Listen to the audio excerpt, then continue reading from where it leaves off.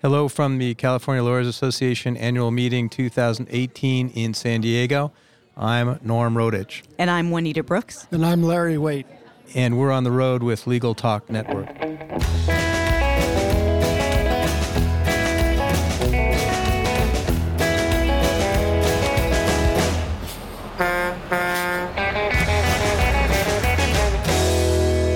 And we're back. Thank you so much for joining us on the road. It's a pleasure to be here. Today we're talking about cross-examination of experts.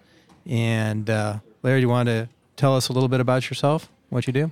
Yes, I'm a trial lawyer from Fresno, California with the McCormick Barstow Law Firm. I've been trying lawsuits for 55 years, focused mainly in professional liability for the last 40 years or so. Great. And Juanita, how about you? I'm a principal at Fish & Richardson and predominantly in the San Diego office. I specialize in patent litigation and complex litigation, but I began my career as a federal public defender. Yes, and I'm Norm Rodich, as I said, and I'm a partner with the law firm of Paul Mary Tyler in Irvine, and I am chair of the Programs Committee of the California Lawyers Association Litigation Section. Juanita, tell us a little bit about what your presentation entailed today. We talked about the Mount Everest of cross-examinations, that is, cross-examining an expert. Since they are indeed the expert, it's a very difficult task for a lawyer who is not the expert in that particular science to be able to take on an expert and affect their credibility. So one of the things we talked about was areas that we could cross-examine the expert on that wouldn't be in their wheelhouse, where they might have fruitful vulnerabilities that we could exploit. And Larry, what's your perspective? I agree with what Juanita said, and we did also focus on some of the differences between cross-examination of an expert in the deposition setting as opposed to perhaps a different approach in the trial setting, which I thought was a useful thing to make some distinctions about. Yes, and do you want to talk a little bit about the deposition aspect that you focused on during our presentation? We talked about preparation for the deposition. Everybody has their own style. We all recognize that. It's not necessary to have a question-by-question outline, but certainly a good outline of where you want to go. My own perspective on deposing expert witnesses is I'm there to find out everything I can about them, what their opinions are, and what the basis factually is for their opinions, so that I can then determine how I can best, if I can, cross-examine them at the time of trial. And Juanita, you focused quite a bit on the trial examination of experts, and I, in particular, enjoyed your analogy of the inverted triangle. Do you want to talk about that?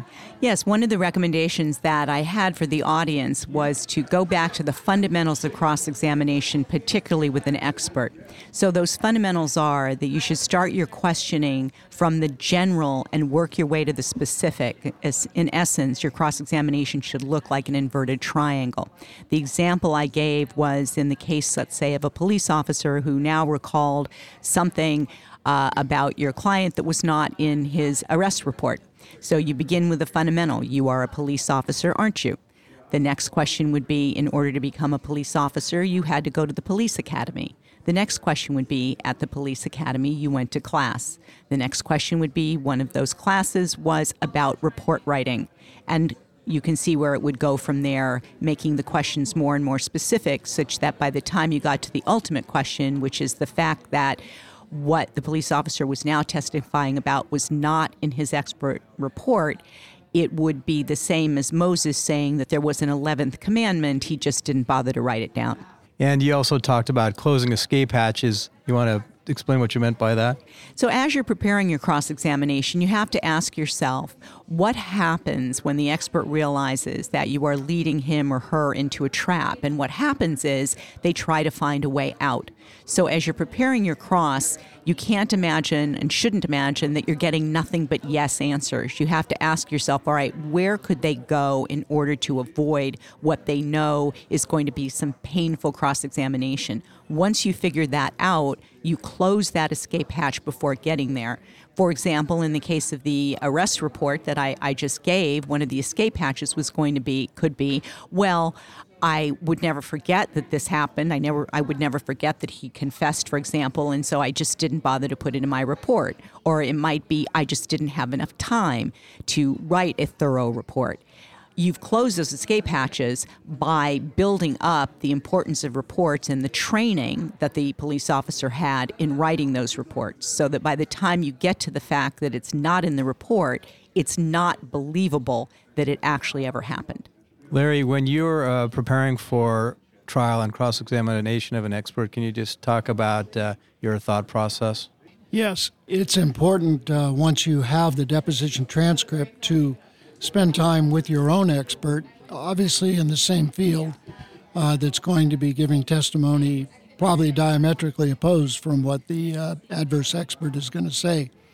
Preparing for any useful cross-examination of the witness at trial, absent the kinds of opportunities that Juanita talked about, where you have a large amount of data that can be used to contradict what the witness is being testified to on direct examination, you probably are best to listen carefully to the direct at the time of trial.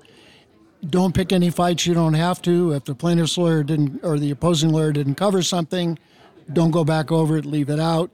Stick to where you think you can make some points and perhaps get the witness out of the courtroom as fast as you can. That makes sense, and perhaps set up the facts that you need and reserve your argument for argument. Yes.